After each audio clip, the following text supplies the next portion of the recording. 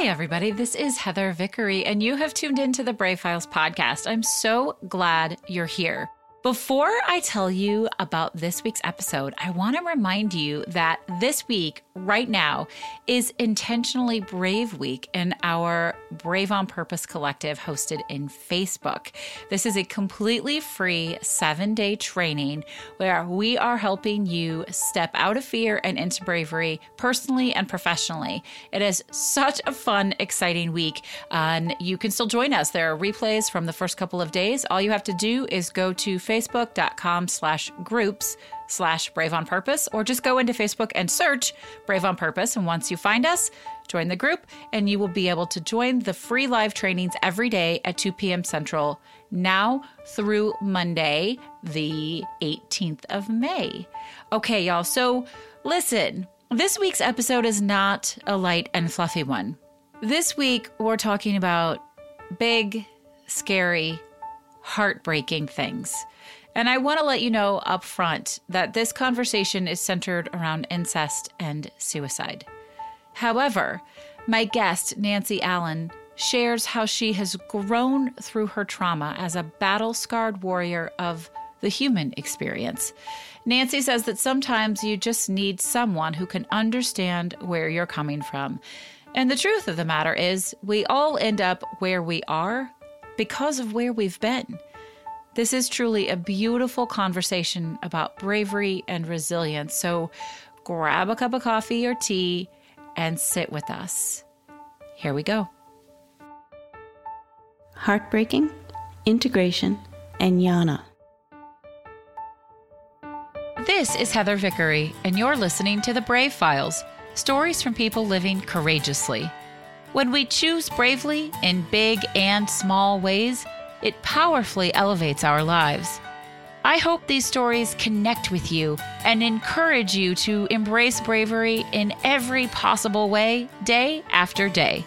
Together, we can build a movement of courageous living that enriches both our lives and our communities. And if you enjoy the show, I ask you to please share it with others. Maybe think of someone who you want to choose bravely right alongside you. Thanks for tuning in. Now here's the show. Hey everybody, it's Heather Vickery. Welcome to this week's episode of the Brave Files podcast. Before we get started, I want to just give a quick word of warning. In this episode, we do discuss incest, abuse, and suicide. Please keep this in mind if there are children around or if these are topics that are too sensitive for you to listen to. We certainly understand. This week's guest is really an incredible human. After surviving as an incest relationship, father and daughter, and being in the foster care system, and then losing her husband to suicide, today's guest, Nancy Allen, shows us all what it takes to survive, but not just survive, to thrive. And she is an absolute inspiration. Nancy, thank you so much for being here with us. Heather, thank you so much for having me. It's an honor.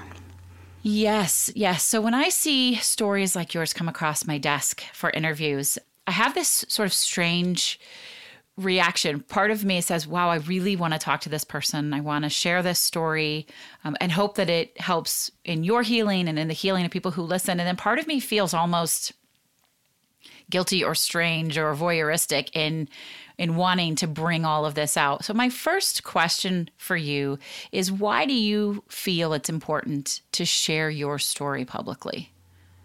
So that's a good question. I look at things from the perspective of the more we talk about things, the more aware we are of things, the more it gets normalized. And when it gets normalized, people are more willing to take action and do something. By not speaking, by keeping the silence, that contributes to the isolation, the feelings of difference, and all of that. And it creates this shroud of secrecy that allows this type of thing to continue. Yeah. And so people suffer in silence. Thank you for that. I do agree with that. That makes a lot of sense. And we want to make it okay. I also wonder if, I can't imagine anybody out there could be experiencing what you've been through and think, this is okay and normal. But I've been very lucky to never be in any of these situations. So if somebody were to hear it and say, wait a minute, that didn't feel right to me, that's really not okay. And maybe get some help or do something to change the situation. Does that seem viable? Yes. And I think it's also about knowing that whether it's something that happened to you or it's something that you're suspicious about or just doesn't feel right, doing something, taking action can make a huge difference in someone's life who can't do it for themselves. Yeah, I appreciate that. You referred to yourself, and I just thought this was a really beautiful, eloquent way to introduce yourself to me. You said you were a battle-scarred warrior of the human experience, which we're going to learn more about you. It's a beautiful writing way to say that, this is your human experience, and yet we're hoping that this is not most people's human experiences. So can you share with us a little, and we've let listeners know sort of what you've been through, and we're going to get into the specifics, but what was your life like prior to the incestual relationship with your father? So I have 7 brothers and sisters. So Wow. I grew up in a large. That's a lot. Yeah, I grew up in a large first-generation American Italian family. So I was raised Catholic. Okay. Very connected to the extended family. Lived with my grandmother in a 2-story home where she was on the first floor and we were on the second and third. So very connected to that extended family environment. And like I said, I had 7 brothers and sisters. We're 12 years apart between the 8 of us. So it was a very close in age. That's a lot of pregnant right in a row for your mom. Exactly. So, we did a lot together. We'd have our own little teams. And Sure. It was almost as if, in hindsight, it's a little different to think about it, but it was almost as if you didn't need anybody else because you had enough just with your group and your family. Right. So there was very limited outside interaction other than a couple of close family friends of my parents and where we connected with their families, and then also my aunt and uncle of my father's brother. Okay. But it was a strict home. If you think about Catholic shame, Yes, I am not Catholic, thank goodness. It's mind-boggling to me to think about having that level of shame ingrained in you. It's not something that I can imagine. But my father was abusive physically throughout my childhood, but it wasn't something that you really thought of as different. I'm in my mid-50s, so this would have been in the late 60s, early 70s. So when you say abusive, does that mean he spanked or does it mean he beat? There are a couple of instances of I would call it beatings. He would come out with his belt kind of thing, and he had a violent temper that if you got him on the wrong side, on the wrong moment, that kind of thing, it could be explosive. So, was he selective who he was abusive towards? He tended to be more physical with my brothers. Okay. But he didn't spare the girls, let me put it that way. Right. Okay. And were there any signs leading up to I hesitate to use the word relationship, but I'm not sure what else to call it, between the two of you? Did this sort of come out of nowhere? Did something lead up to it? What was that experience like? So, I very much love my father. There was no question. And I was more distant from my mother, who, my father's mother, my grandmother, was very involved in our upbringing. And she kind of pushed my mother out of the picture. So she created this distance between my mother and the kids, even though she lived with us. She was my mother. We were living as an intact family. But I didn't see my mother as an ally. I saw that in my father and my grandmother. Oh, wow. Yeah. And I didn't have that much interaction with my mother because she worked a 3 to 11 shift. Okay. Wow. She was a nurse practitioner. So, and my grandmother used to use that against her, is that she was never here, your grandmother's taking care of you, I'll take care of you, your mother doesn't love you, that kind of stuff. So wow. She really set my mother up to be pushed aside by her own kids. And I don't know where this popped into my mind, but so this was your father's mother you're talking about, right? Mm-hmm. Mm-hmm. Just hearing you describe her behavior makes me wonder if your father was also abused. So years later, I did learn that my father was abused, not by his mother, but by his aunt. Okay. It wasn't something largely discussed. His father was very strict in terms of the way that he disciplined. He was a barber, and he very often used his barber strap. Wow. So there were a few stories that my father had told about different instances where he was pretty significantly beaten. So I think some of it that's the way that he was raised. Okay. So it sounds like it was pretty easy for him to start doing simple, inappropriate things, simple being a subjective word, because of the close relationship that you had. Yeah. So for me, it started, I was 12 when my father had always had heart issues since he was like 27 years old. Mm. And when I was 12, he had a significant heart situation where he ended up having a quadruple heart bypass. And he was one of the first ones that were done. This is 1977. Oh, wow. Yeah, okay. So he was in the hospital for a long period of time. It put a big financial strain on the family because he was a podiatrist that had his own practice. So his not working had a significant impact. So my mother was working extra hours. My older siblings were contributing to the extent that they could. And so my role became that when he came home to recuperate, when I would come home from school, my mother would go off to work, and I was instructed to, keep an eye on Dad, get him whatever he needs, check in on him, give him back rubs, do whatever. And that's how it really started. I became his nursemaid. And hearing things like give him back rubs, whatever, that's a very intimate thing to do, even if it's, father, daughter, lovingly. That leads things to, okay.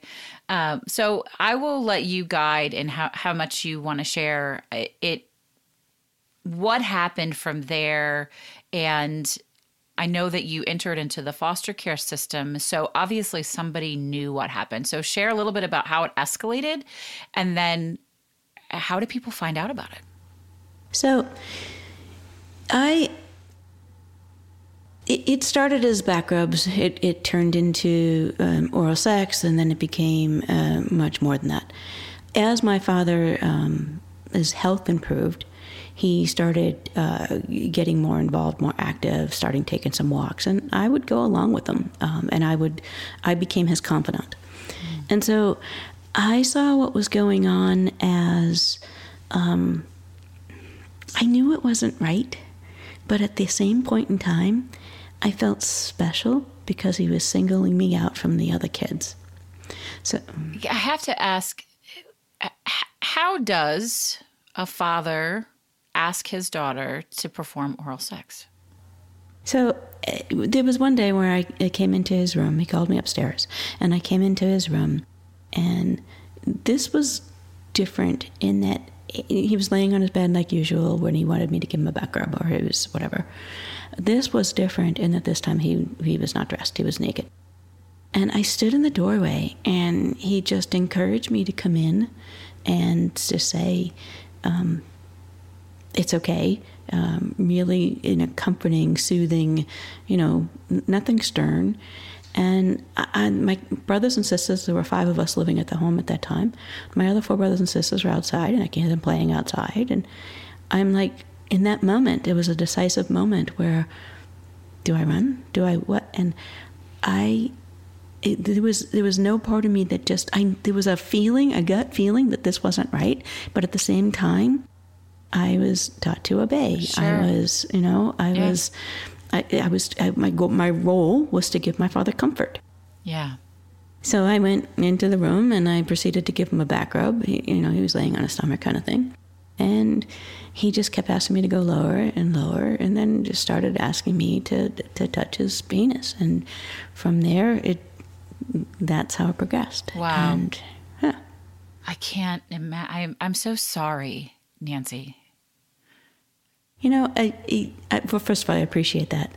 But it's so much a part of, how do I put this? I don't want to normalize it because that's not a good thing to do. But it is so part of the way that I was brought up, and this wasn't a one-time event. This was years and years and years of abuse. So if I sound disaffected or not affected, that's not what's going on. No, it sounds like survival to me. Yeah, it's a coping mechanism, and it's also it's been so, I've integrated it, right? Yeah. I'm not ashamed of it anymore. I know where I am. I mean, people can take pot shots at, I should have done something different, I should have known better, I should have, all the shouldas. It's not in my vocabulary at this point in my life. It is what it is. It's what happened. And I'm acceptant of who I am and where I've come from. That's a very brave stance to have. I so honor that in you. And obviously we don't want to normalize it, but it is your story. It is your truth. And we all end up where we are because of where we've been, for the good or evil, for bad or good. Okay. Do you believe that you were the only one your father was targeting at this time? So the answer to that is, at the time, yes. Okay. But not in truth. So let me see if I can back up or maybe move forward. So that initial phase lasted for about a year. It really started with me just after my 13th birthday when I was in May. Okay. And the following, I guess, early spring of the next year, so this is 1978, and 1978 is the first year of mandatory reporting in Massachusetts. And I knew that my father had now started to go back to work. He was working part-time in his office, and that I had worked part-time with him in my free time.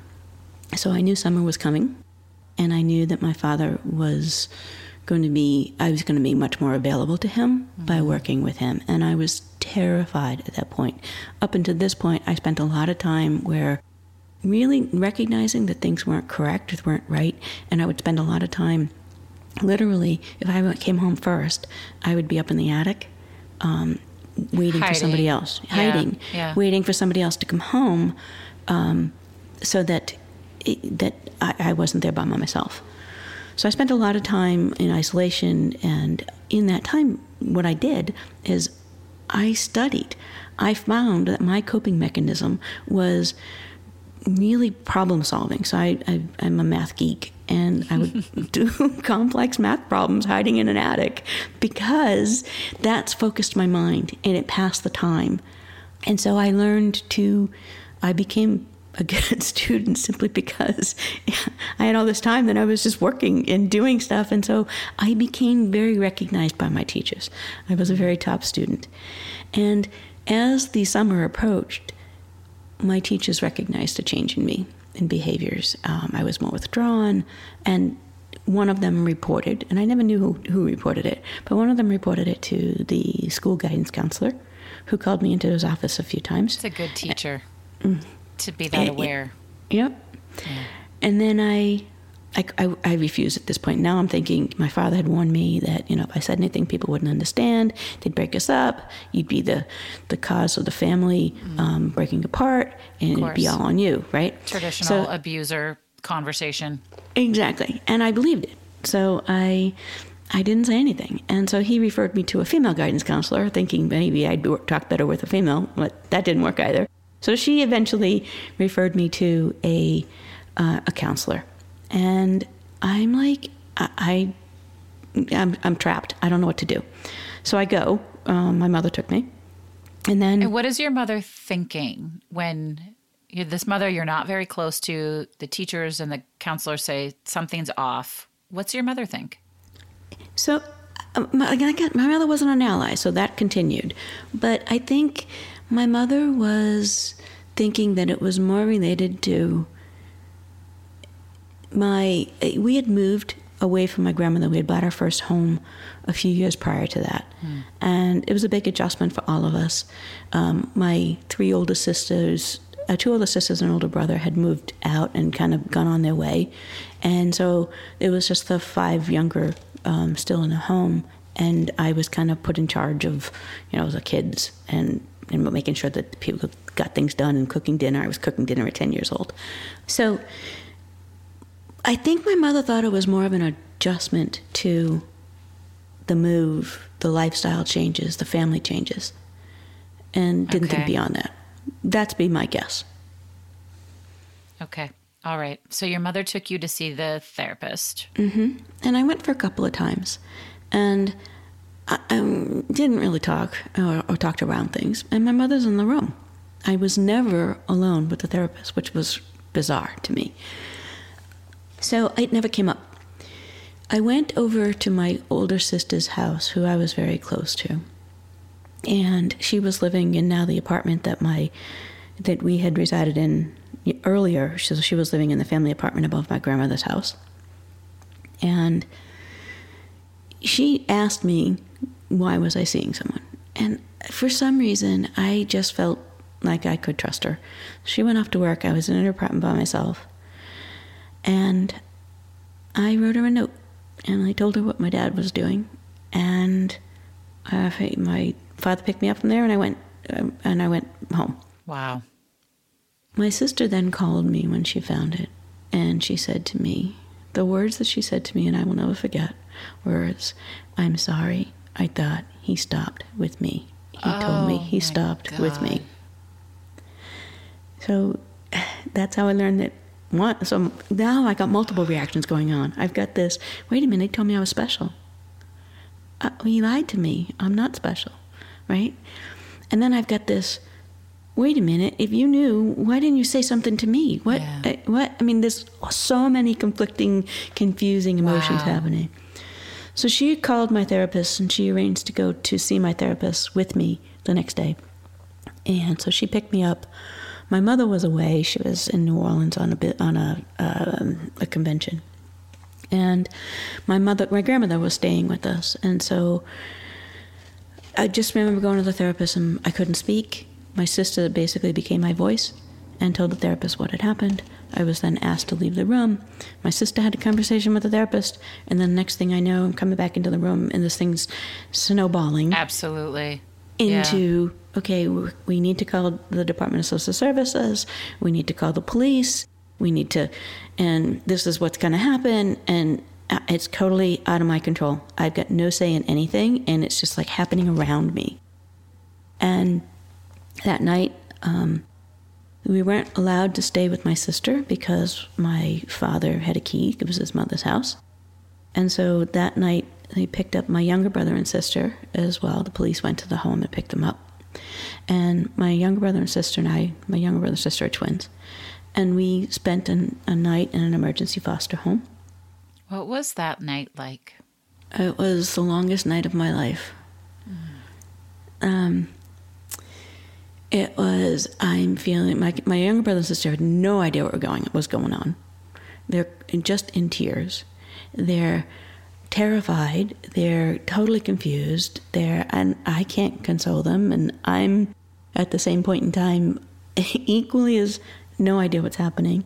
Just completely out of surroundings, and just everything my father said was going to happen is happening, and it's all my fault. That's why I felt it was all my fault. Yeah, of course. And I remember arriving at the foster home, and my sister, we went in my sister's car, I don't know why, but in the back seat of her car, she used to have she had a couple of stuffed animals on her back shelf kind of thing over the trunk. And she had this little duck, a little stuffed yellow duck. And I remember just kind of going back into the car and grabbing the duck. And I don't know why, it was just this comforting thing. And that night, it was about the duck. So they had two rooms. They had two of the kids of their own, and they had another foster child. And so they had the boys' room and the girls' room. And so my sister and I were in a room with two other girls that were their kids. And we were in bunk beds. And so I was on the bottom bunk, my other sister was on the top bunk. In the middle of the night, we could hear everybody else was sleeping. And I hear my sister crying. And so I just reached up, and she reached down, and we were kind of holding on to each other. And I had her come down, and we were kind of cuddled together, hanging together all night. And we had this duck, and we're holding the duck. And I don't know, the duck represents sanity. I don't know what it Are you still a fan of ducks? I can totally see, like, you have a bathroom full of ducks or anything. I am a fan of stuffed animals, though. We find comfort in all sorts of strange places, though. That is a interesting side note, and to let it be okay. Whatever it is that gives you comfort is okay to give you comfort. Yeah. Yep. So in the middle of the night, I hear my brother crying, and he's at the entrance to the door, and we're like, shh, come on in. So he ends up in bed with us as well. And so the three of us are in this twin bed cuddled together, just holding each other with the duck. Of course. And in the morning, it was like we were afraid that if, people found us together, that somebody would, we didn't know what would happen next, something inappropriate. Right. Yeah. Right. So I handed my brother the duck, and he gave him back, and he went off into the other room, and my sister moved up to her bunk, and we just spent the night, the rest of the couple hours, whatever, till morning, just holding on to each other's hand, up and down. But literally makes me want to cry. I can picture that in my head. Wow. Yeah. So anyway, the next morning I get picked up to go to court, and my brother and sister didn't. And I remember my sister, I guess before that, I was with my sister. We had gone to the courthouse before the police got involved. And I remember sitting with my sister, and this is payphone time, right? Mm-hmm. Making call after call to a number of people where she was trying to get someone to take us for the night. And relatives, friends, whoever, to take us for the night so that we didn't have to go into foster care. And nobody would take us. I can't imagine that. So that's how we ended up in emergency foster care. I can't imagine saying no to protecting. What were they afraid of? Or did they just want to not get involved? They didn't want to get involved. I am really grateful that for the most part, that line has changed. Yes. Culturally. That is, most people don't do that anymore, because that's a really horrifying way to behave. Yep. So I felt, again, it's my fault. I'm rejected. All this blame is on me. All the shame is on me. So we go, that next day, I got picked up from the foster home, and I was taken to court, and I was asked to sit outside for a while. And I eventually got called in to the courtroom. And there was probably 10, 15 people in the courtroom. And the judge is sitting up high. And my parents and a couple of people who I didn't know, who I later found out were their attorneys, were on the right side. And it wasn't even the same caseworker, it was somebody different. I guess it was her supervisor. And my sister and were on the left side, and somebody else I didn't know. And then my older sister and her husband, who had their own home, were way in the back. And there were a couple of other people, but I don't know who they were. And I was asked to come to the front and stand there in front of the judge, and the judge just kept asking me, did you write a note? What does the note say? Did your father do this to you? What did your father do to you? And at this point, I lost my voice. I didn't say a word. Yeah. All I could do was look down at the floor. I couldn't even look at the judge, who's now literally, I'm a kid, I'm 13 years old. And actually I was 14 at that point. And he's up. He's sitting up high. And I'm being asked these questions in front of all these people. It's horrifying. Like, what happened to taking young children into private quarters and they asking didn't have them that then. It's unbelievable. Yeah. So in any event, I didn't say anything, and I was just asked to step outside again, and I did. And I don't know much time passed. It felt like eternity. And they came out, and they escorted my father away. And my mother's in tears, and my oldest sister, who had been in the back of the courtroom, who, again, her and her husband, who had their own home, basically was consoling my mother, saying, they'll be okay, they'll be with me, we're going to take care of this, we'll figure it out. So apparently what had happened was the court had agreed to give custody to the state, and my oldest sister became my foster parent in a kinship foster placement. Okay. And we stayed with her and her husband for about 3 months or so. Okay. And how was that? in this point in time, so again, here I am believing everything that my father had said was going to happen, happened. Of course. And in my mind, the court reaffirmed for me that I was equally at fault. Oh my gosh. Because we were both pulled from the home. He was removed and he lived in his office. And why was he not in jail? Can I ask the obvious question? Oh, my sister corroborated the story with her own. And because he was a doctor. Yeah. And a white man. And people didn't believe that highly educated professionals at that point in time could, thought he could be rehabilitated. He was ordered into court-ordered therapy, and he was removed from the home as well. 3 months later, somehow all these psychiatrists, but I was given the same thing. So I believed that I was given the same punishment that he was. So I was at fault again. So it just reaffirmed that for me. Anyway, 3 months later, we were both allowed back into the home. Oh my God. And I wasn't asked I was asked if I wanted to come home. I wasn't asked if I wanted him there. Right. I'm not sure what I would have said, honestly. And again, your mother is not an ally, but what does she say during all of this? Nothing? She's trying to keep Catholic together. She's trying to keep it together. She's trying to, she's working because this whole financial issue component here. Sure. She's at a loss. She's got no people that she can confide in. She's in therapy as well as part of the family. And it was all this kind of, okay, it's done. It's over. Let's just make it go away. We're not going to talk about this again. And that's how it was treated. It's not how it works, unfortunately. And within a few months of being back home, my father started up again. And this time it turned to rape. So you were not a willing, and I understand before that you were not a willing participant because you were a child and couldn't be, but there was no physical forcing, right? There was just coercion. Yeah, at this point it had transitioned. Oh my God. There was it was more violent, and over the years it became more and more so. But at 15, he got me pregnant. Oh my and God. I was on a school trip down in Washington, D.C. with my prior teacher, and I was having some really, really bad cramping. And I got taken to the emergency room, and I was told there that I was pregnant, and I ended up telling my teacher that, and I'm like, I can't be pregnant. I haven't even had a date. How can I be pregnant? Oh my goodness. Oh Nancy. So again, now another person knows, and nobody asked. That's amazing. Even in the 70s, that's amazing to me. And so I remember coming home that night. I ended up catching up with my group because they were at the airport. They had taken off without me. And I remember catching up with my group. And my teacher's like, you're sitting beside me. Yeah, we're going to make sure that somebody's waiting at the airport for you. And when I get to the airport and home, my teacher's pissed.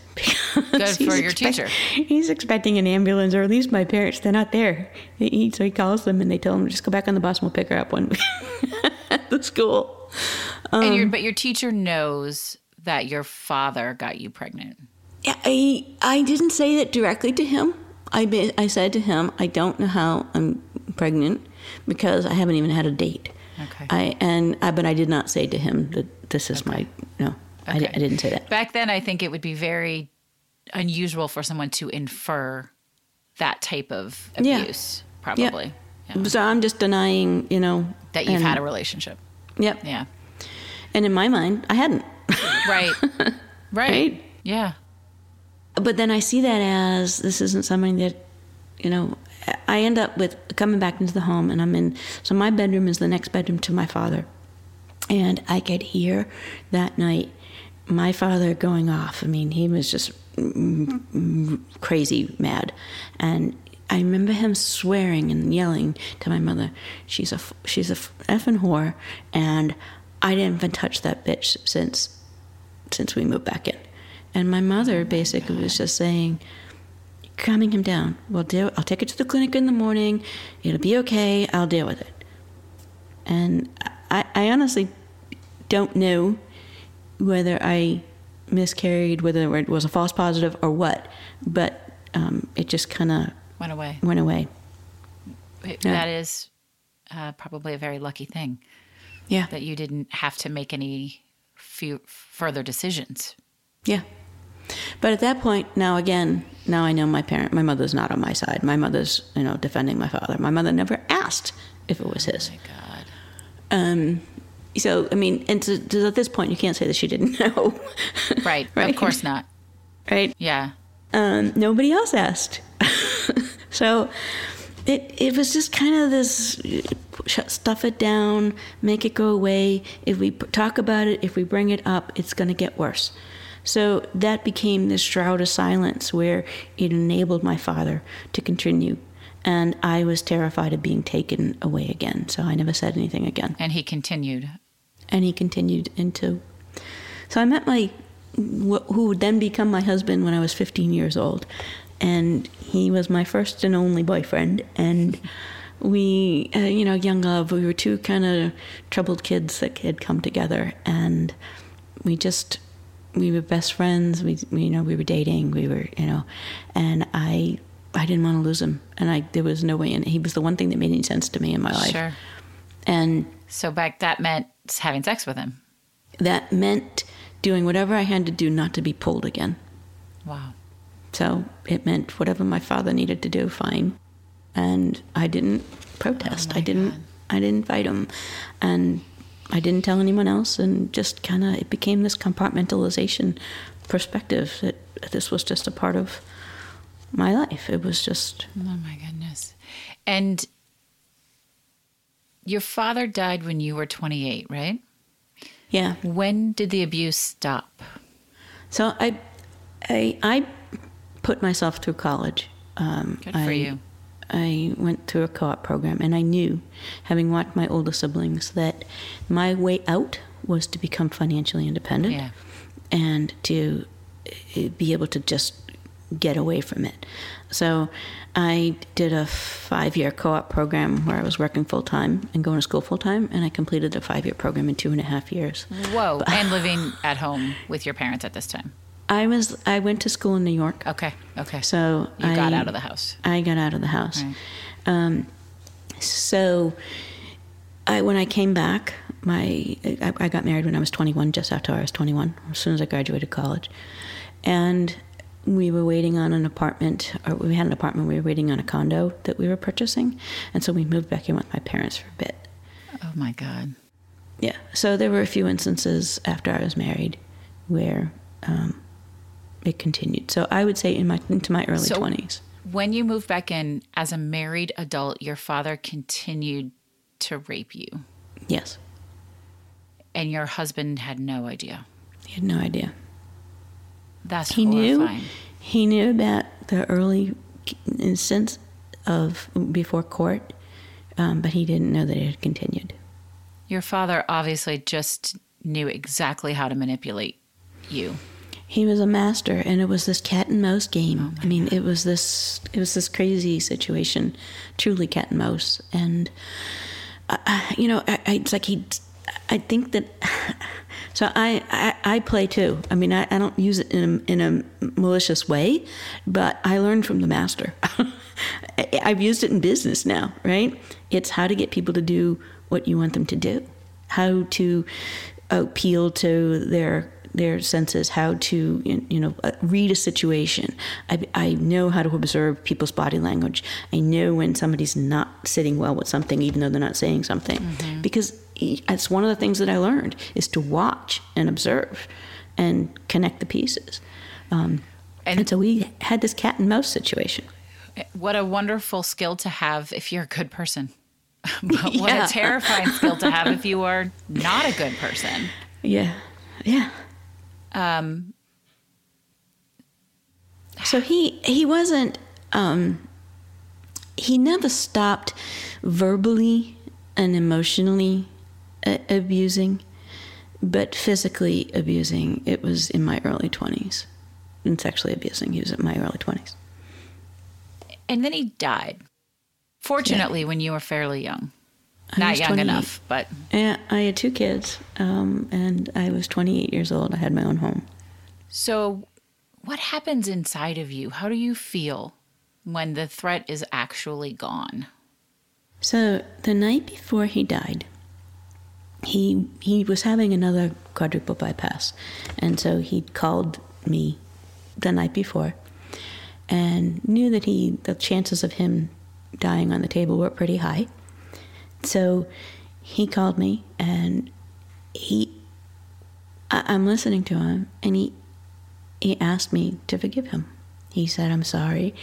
I can't explain what I did. I'm horribly sorry for what I've done to you, and please forgive me." What did you say? Nothing. Good for you. I handed the phone to my husband and I walked away. I couldn't give him that relief. He did not deserve that. And you were not required to give it. I couldn't do it. So, but he died the next day. And that has now become, it took a long time to get there, but that has now become my me day. And what I mean by that is it's the day that I celebrate me. I love that. And I allow me to feel whatever I feel, to do whatever I want to do, to be with people, to not be with people. Early on, it was a big deal for me to be able to allow that release for myself, because I was always the person that was giving. Yeah. Yeah. So, yeah. I love that you gave yourself permission for that day to be. It's almost like your emancipation day. It was my rebirth. Is the way I don't celebrate I don't really celebrate my birthday, but I celebrate my me day. That's amazing. Did you ever tell your husband everything? So, when he died, your dad, when your dad my died. father died, my world just imploded. All the compartmentalization, where I was a highly functioning, I'm an actuary, I'm a manager of a team. I've got 2 kids. My husband's a stay-at-home parent. He loves, he was a great dad, and so my world just exploded. I couldn't focus. I couldn't concentrate. I was having nightmares. And I know now that it was PTSD. Yeah. But I didn't understand it then. It was just imagery and overwhelming feelings and I was suicidal. Oh. I couldn't hold it together. Sure. It's just too much, probably. System overload. And so my husband had the 2 kids out, and I had a really bad night, and I remember sitting on the couch with all the pills that were in the house, and the realization was, I can't let my kids find me or not grow up without me. And so I called a place that had an emergency treatment, and I eventually ended up in an acute psychiatric hospital where I stayed for a few weeks. Wow. And that's when it came out to my husband. And it was this, it had to come out. And he was so supportive. Oh. He felt horrible, but that he didn't know, that he didn't do anything, that he didn't, so he's got all this old guilt on him himself, which wasn't fair. But we ended up spending 1.5 years kind of working through all of it. My mother, she was living, 800 miles away in Maryland. And she was driving up and staying. And she came to the therapy sessions, and I let it all out. Good for you. And I specifically said to her, where the hell were you? Why didn't you do something? And she didn't have an answer. But over time, my mother and I got to a point where I recognized that she was just as abused as I was just in a different way. Yeah. And that she, maybe not physically, but certainly that emotional kind of submissive kind of perspective. And I suspect that she was also physically and sexually abused as a child herself. So she was just completely at a loss. Wow. So we became friends over time. She was never really a mother in the sense of a nurturing mother to me, but she became my friend, and she was able to be a grandmother to my children. And she moved in with me for a while. Wow. So we really connected. Tiny silver lining there. That's a bonus. How did your lived experience alter the way you parent? Wow, that's a great question. So, as I said, my husband was the stay-at-home parent. Right. And there was a lot of reasons for that. And I was terrified. And I'm sure you were, yeah. It's like I didn't understand and couldn't understand the why behind my dad. So if I've got his genes, how am I not like him? I have boys. How do I, there was this real confused, so it's almost kind of like avoidance becomes the way to deal with it. And it was also this kind of throw in there this mix of the financial components where a lot of why my mother left or didn't leave and why she was never home was around the financial components. So I swore to myself that I would never be financially dependent on someone. Yeah. So there was all this kind of mixed into it. But so my oldest was born in 1989. And at that time, dads didn't stay home with their kids. Right. No, for sure. Yeah. But he was a stay-at-home parent, and he was it was the Mr. Mom kind of time Good period. For him. And he was confident enough in his abilities and who he was that he was okay. He would take our sons to Mom and Me swim classes. I love that and he'd so be the much. only guy. I really do. Yep. So I think it influenced that I knew that I could not be the parent that was home. It influenced that I wanted to make sure that one of us was home, that my kids had a parent that was there for them. It influenced the way that we discussed, openly talked about things. Yeah. Body parts are body parts. Good for you. There was no off-limits questions. There was no, it was just a part of life. But there were things that I also knew that as a parent that I could not do. I had difficulty bathing my children. Mm. And so my husband helped me with it because we would do it together. Yeah. And so he made it okay. Because you were afraid of harming them. I was afraid of inappropriate touch. Yeah. I was afraid of, where are the boundaries? I don't know what the hell boundaries are. Yeah. Wow. And who's teaching you that? Where do you learn that? So my husband taught me how to parent. And equally as important, there were things that I just could not do. And he made it okay. He didn't hold it against me. He found ways to involve me, and he found ways to, where were my limits? What could I do? What couldn't I do? And he was amazing with it. So bathing was one of the things and putting my kids to bed was another thing. I couldn't be in, so couldn't I would lay read in the bed with them and snuggle and that kind of thing. Yep. I could snuggle, but not in a bed. Right. So I would read with them downstairs, and then when it was time for bed, they would have a game and they would race upstairs, and he would put them to bed. So he was amazing in the sense that he intuitively knew and was accepting of where are the limits, what can we do, and he was open to talking about it and helping me through finding ways that I could participate and not holding the other ways that I couldn't against me. What a man. Yeah, he was an amazing man. It certainly sounds like it. Mm-hmm. And unfortunately, you lost him to suicide.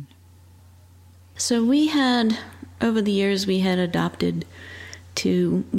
advocated for children. When he was working for kids that were in a residential treatment program.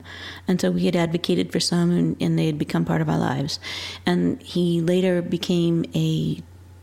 he worked with the mentally, can't come up with the correct terminology, mentally challenged adults. So he was this giving. We ended up fostering and then adopting 2 kids through the foster care system. It was kind of like I needed to do more. I needed to give back, and he needed to do the same thing. But so we lived as a family with 4 boys for a number of years. We were giving in the sense of I was very successful at work. I'm a VP in an organization, and he was the stay-at-home parent, and he found ways to contribute. So he ran a food bank for the school that he volunteered full-time. He ran the food bank for the school that my kids were in. So it was just a way of giving back. And when we had moved to Maine, we had moved into our second home as our primary home. because we had done a 4-stage search for a school that would fit our twins' needs. We knew that we had adopted them, they were a special needs adoption. Yeah. And when we adopted them, we knew that we would need to do what we needed to do for them. And so we found a school that was in our backyard, in our second home. And so we moved up to Maine. And I was traveling then every other week. So wow. One week I would work from home. The second week I would be down in Atlanta, Georgia, because that's where the home office was of the company that I was working for. Okay. And I was away at work in Atlanta, and I got a call that I needed to get home, that something weird had happened that night. And so I started calling home. I can't get anybody. I try everybody's cell phones. I can't get anybody. Eventually I ended up waking up one of the twins. And he calls me back and a few minutes later with his brother. And he says, Dad's on the floor and we can't get him up. I was like, over time, my husband had his own demons that he was dealing with as well. Not the same thing, but had his own demons. And I think that's part of the reason why we connected so well. Yeah. He was in therapy. He had become an alcoholic, and he was drunk that night. And something happened. I still don't have the whole full story.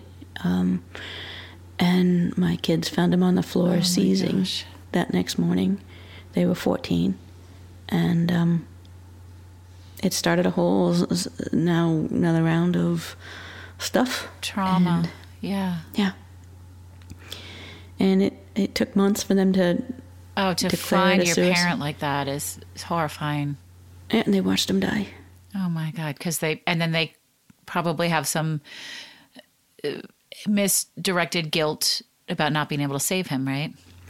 They did initially. I mean, it was 6 years ago at this point. How old were your children at the time? 14. The twins? The younger two were 14. Yeah. And my older ones were 22 and 24. Wow. And my older ones, I mean, I was a mess at this point. I mean, this had been the person who had stood beside me, had been my rock since I was 15 years old, who had been the sole person who I could really relate to, talk to, that understood me, that let me be okay, that let me shut off. Yeah. I was always on guard. You know, as a survivor, I think that's one of the things that you go through, is that you're always on hyper awareness. You're always observing, looking around, making sure I don't do well in crowds, because I need to see where the threat's coming from. Even that's even to this day. And he was the place where he made me feel safe. It was enough being in his presence, and now his presence was gone. I'm so sorry. Heartbreaking was one of your words, and that's the only one I can come up with for this. Do you believe that he intentionally overdosed? So there was a part of me that was like, no, this isn't true. This isn't, but he had also cut his wrist. Oh, my goodness. So seeing that, there was no question that there was intent. It looked like he had tried to stop it, but between the pills and the alcohol connection, it was too much for his system to deal with. If he had not have been drunk that night, it may not have happened, but it is what it is. Oh, my goodness. And there were no real signs that this was a possibility? He was not suicidal. I really think it was a perfect storm situation, and it just happened. Oh, my goodness. Nancy, I'm so sorry. Yeah. So you've done so much work your whole life to survive. Yeah. You earned so much admiration from me for that, and to be so self-aware and so centered, and what I'm hearing is so balanced despite everything that has tried to prevent that. Since losing your husband, how have you rebuilt your life, and how do you feel good now? What makes you feel good? So it wasn't easy. I can only imagine. Initially, so I think one of the biggest things for me, there were a couple of things that really came out of this. One is the ability and willingness to accept help, because at this point, good for you. I needed it. Yeah. And I accepted it from my kids, my 2 older sons were instrumental in keeping us together and helping. My oldest son was just finishing up his master's degree program, and he and his girlfriend moved home. He hadn't lived home in 6 years, and he moved home to help me. What a sweet with kid. His younger. Yep. The other one was still in school, college, and he wasn't too far away, so he was around and he would help and whatever. And even since then, right, they are very connected to the younger brothers. And the times where it's kind of like, oh my God, a guy really should be talking to them like this. Sure. Yeah. Their older brother, Yeah. I'd call one of their brothers and be like, can you deal with this one? I love that. And they did. Yeah. And now the 4 of them are so connected. So that's an amazing thing. And I mean, a lot of families go through tragedy and they get blown apart. Yeah. Other families come together and they become this more unified, connected. And that's what happened here for me. So that to me was a huge, huge success, if you will. Absolutely. The other thing that I realized was I need help, right? I'm not Superwoman. And at the same point in time, I've got kids that are traumatized. I'm traumatized. I'm literally back in the closet with nightmares because I lost my safe place. Yeah. And now when I have a nightmare, there's nobody waking me up. So now I can't pull out of this myself, and it takes me hours sometimes to pull myself out. Still today. So I'm learning. It doesn't happen very frequently today, Okay. but at that point in time, 6 years ago, it was pretty much every night to the point where I was afraid to go to sleep. Oh. So I accepted help, and I had a dear friend who stepped up and in the middle of the night would take a call and talk to me, incoherently, just talk to me, So, Thank goodness for those good friends. and it was also work. Yeah. Right? My work, I was at work when this all happened. And so this is very public. And I had people just embrace me. My company embraced me. The president of the company called me and said, take the time that you need. Yeah. I was like, I only got a few more time off. And he's like, No. and I can't afford, because they hadn't declared it a suicide, it took 3 months for the life insurance to come out. So it was, I can't take time off and whatever. I can't travel because I'm now a single parent. So they worked with me. They actually ended up moving down to Georgia, and they relocated me a year later. And they basically said, you tell me what you need, and we'll take care of it. Take the time that you need. They realized I knew that I had to get back to work because that's what grounded me. Right. What an incredible company to work for.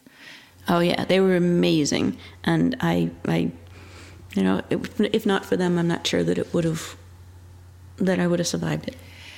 Do you still work a corporate job? Do you still work with them?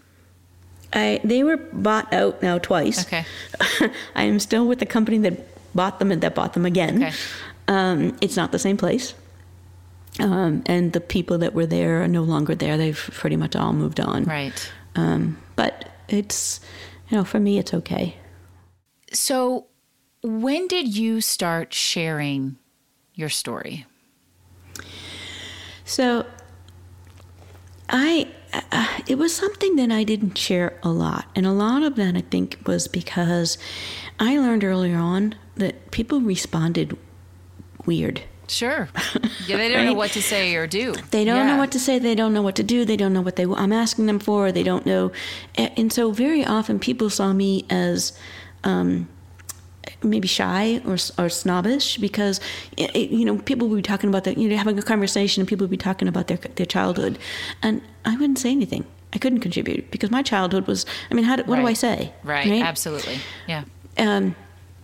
But I think I started sharing more openly with individuals as I kind of came to terms. I shared with my kids and my siblings, all along because they were so open, so public, right? But I had adopted through the foster care system, so it was public there as well because they had my personal records. Right. But when I was 46 years old, I met the president of the school that my kids were going to was another incest survivor. And it was the first time that I had openly met another incest survivor. And it was just like, oh my God. Not only does somebody empathize with me, which is what my husband was doing, and is supportive and whatever, this person gets me. this person understands in a way that nobody else can. And I started formulating plans to, okay, I need to kind of, my kids were getting older, I needed kind of the next phase kind of thing in life. And we started, coming up with plans. And then my husband died. And in healing from his death, and this roaring back of all my childhood's demons just floored me. I didn't understand that, I had different perspectives, right? That as you go through life with different things will trigger and will create a new sense of something that you need to work through. And so I started looking around for support groups that I found a Life After Loss, widows and widowers groups. But again, and while they were very helpful, they were warm people and they're still friends today, they didn't understand that component. They tended to be older. They didn't have young kids still in the home. They weren't dealing with the suicide. And now on top of that, they're not dealing with an incestuous childhood that has kind of come back with a vengeance. Right. So for me, I knew that this was something, it became my calling. It became something that, it was 25 years later after my father had died, and there were still no resources available to people to talk about this, to deal with it, to connect with people. And so over the next few years, I had to kind of get to a point where I was okay, that my family was okay, that my kids were okay. And once that happened, I started down the path. I went back to school. I became a life coach. And I started a company to help other incest survivors. I'm not a therapist, and I don't pretend to be. What I am is a fellow survivor who gets it, who understands that people go through things at different points in time, and sometimes you just need someone who can understand where you're coming from. And as much as people try to understand, until you've been there, there's just no way that you can. And it's like any other group. It's like, so having cancer, it's losing a child, it's whatever. You can't understand that unless you can empathize. Yeah, you're totally right about that. Yeah. And so I created a group and I have a podcast as well, because it's where Yana comes in. Yana, it's a word that it's an acronym for "You Are Not Alone." Oh, Yana, you are not alone. I love that. And so I'm a big dog person, because the big dogs were huge in my childhood. It was my one reprieve. I had a Saint Bernard, who my father was afraid of, and so when it thundered and lightning, my dog would be able to come in because he was terrified. And those are the nights those are the nights you were safety. Safe. Exactly. Yeah. So big dogs are important to me.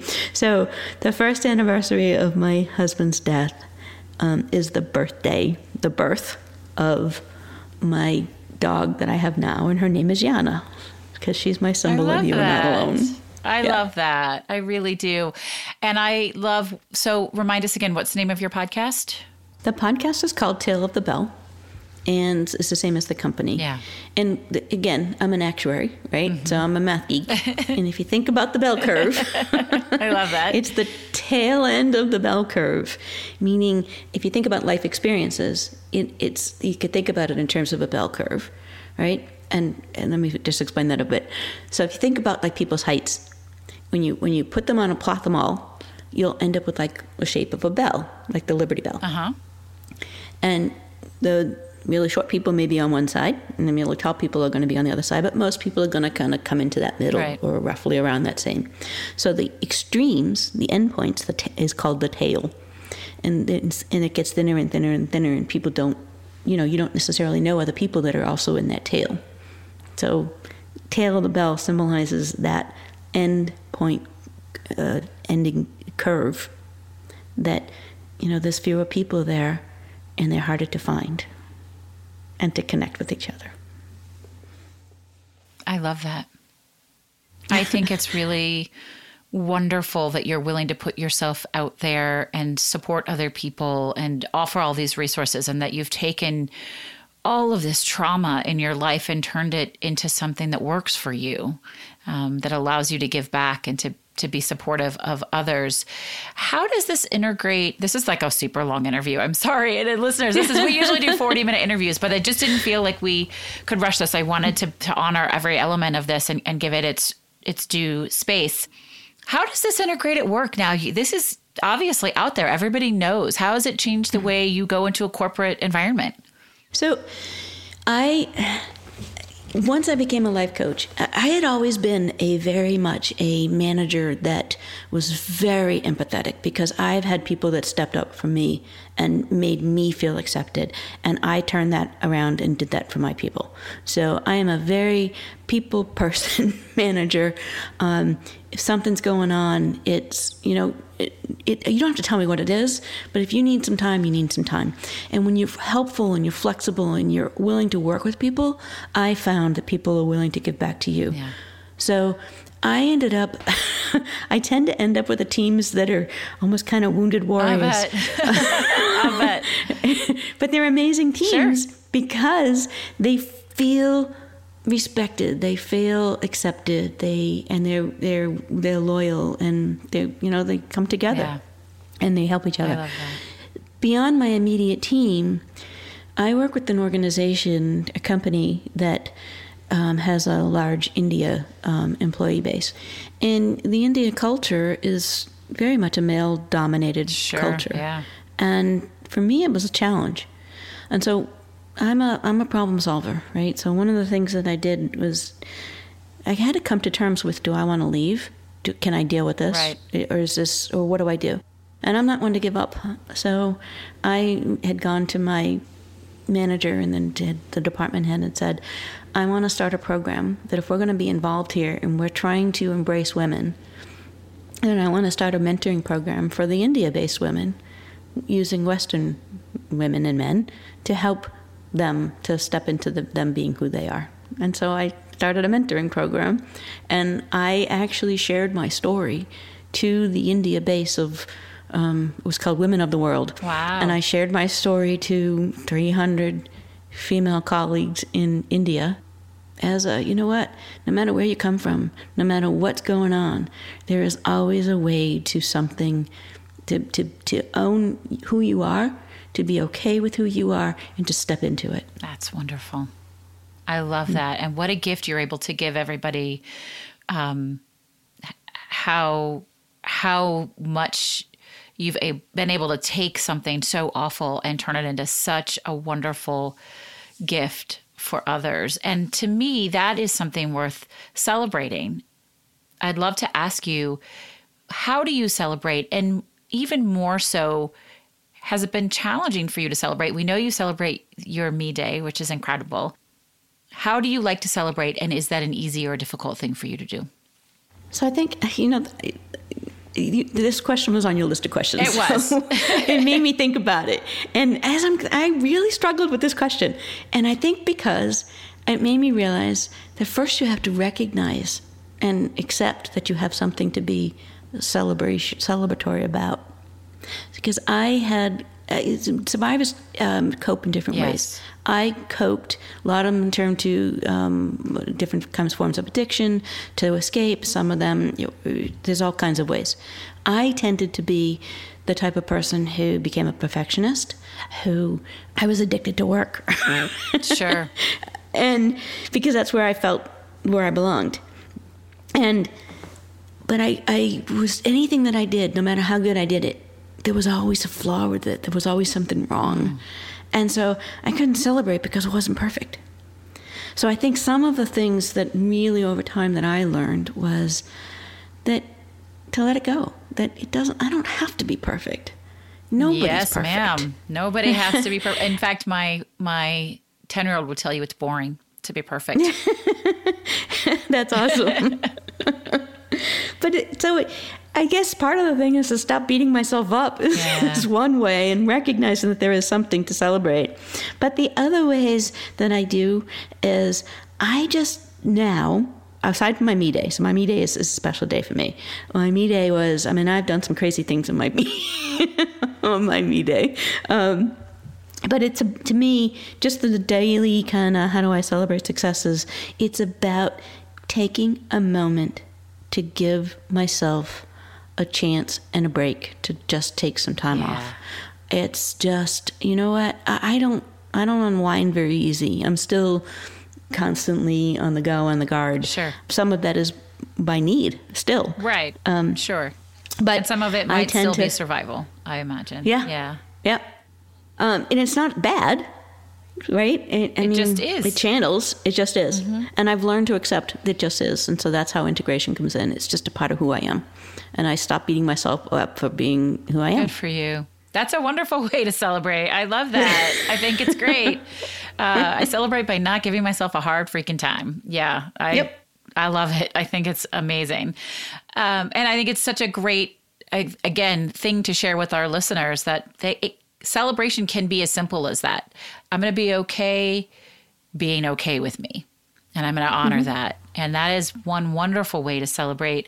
And I know a lot of folks who listen to this show who really struggle with that perfectionism and allowing themselves to just be human or perfectly imperfect. So thank you for sharing that with us.